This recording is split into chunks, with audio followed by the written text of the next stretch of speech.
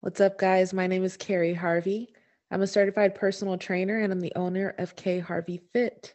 Welcome to the Graceful Gains podcast, where we're talking all things fitness, mental health, and self image.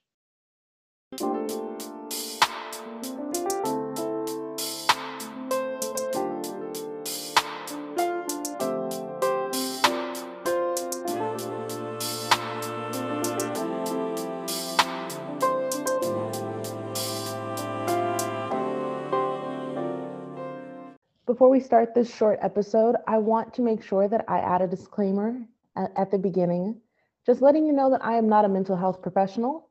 Everything that I say here is just strictly from my experience and also from the help that I have received from a professional.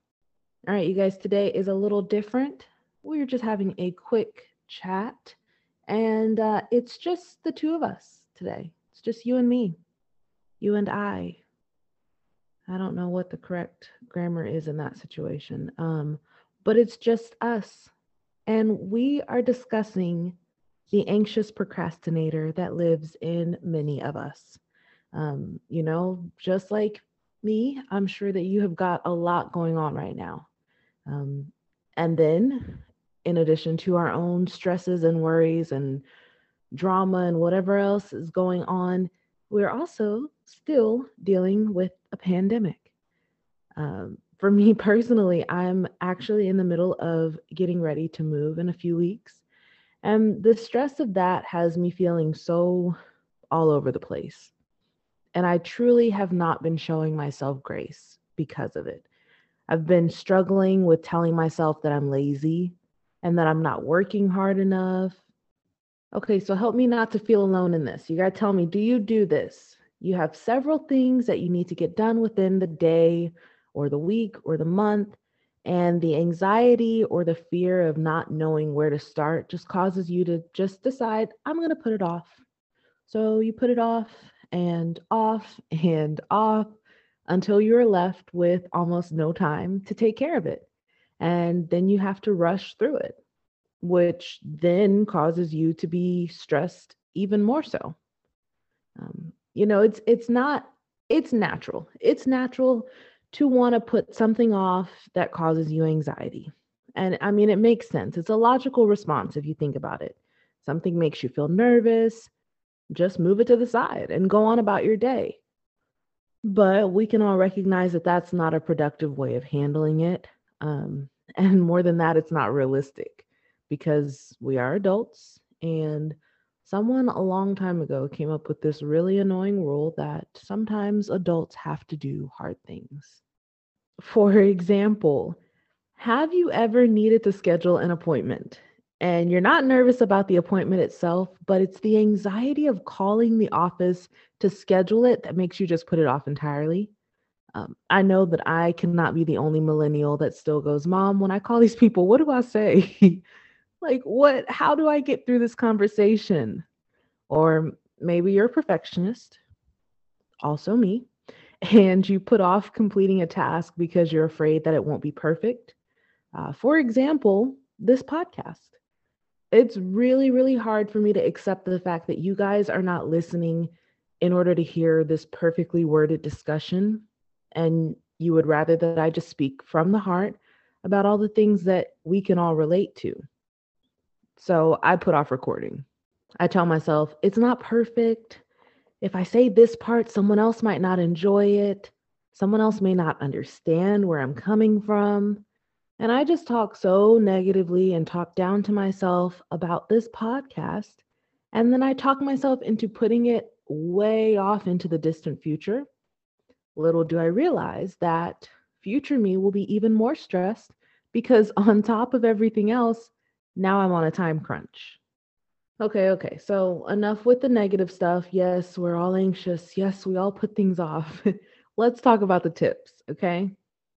The best tip that I have ever received was to plan it out. And yes, many of us have planners. This is your sign. If you bought a planner in December or January, it is now February. If you have already stopped using it, go get that planner, dust it off, pull it out, You paid too much money for it to be sitting on your shelf. Okay? When I say plan, I don't mean just write out the basic main points of your week. But instead of just writing, okay, on Monday, I'm going to work out, get gas, go to work, grocery shop. Yeah. Those are important. But I want you to also put down the smaller details and try to put estimated times that you think that it's going to take to complete each task. For example, your workout may be from 30 to 45 minutes. And then you need to remember the essentials. So the essentials are not just working out, grocery shopping, but we've forgotten breakfast. Yes, that's an essential. Lunch, snacks, TikTok breaks. Those are essentials. Show yourself grace by acknowledging that maybe I've got a lot to do today, and maybe my mind will need a few 15 to 20-minute breaks here and there. Your procrastination has nothing to do with a lack of self-control or you being lazy. Show yourself grace by reminding yourself of that. The other tip that I have is one that I have definitely been avoiding lately. I want to prove so badly to myself and others that I am responsible and that I'm independent that sometimes I push myself way too hard or I try to handle too many tasks. Um, this is your reminder and mine to ask for help. Delegate when you can. Realistically, ask yourself, can someone else handle this? And I guarantee you that there is something on your list that can be handled by a family member, a friend, or an app. Yeah, there's an app for that. Asking for help doesn't make you weak. It actually might free up a little more time for you to spend with loved ones or by yourself, whichever one makes you feel more at peace and more recharged to tackle the next day. So just don't forget that it's not unnatural to want to put off the things that cause you stress. But there is a better way to get it done with a little less stress, since we all know that at some point it will still have to get done. I am not lazy. I do not lack self control. I can ask for help. All right, so our question from Instagram for this episode is from Hannah. She asks, if I want to do both the same day, should I start with cardio or lifting? So this is an awesome question. I'll say this. If you're one who likes to warm up on the treadmill, you like to get to the gym or wherever you work out and you walk on the treadmill 10, 15, 20 minutes to warm up before you lift, I don't think there's anything wrong with that.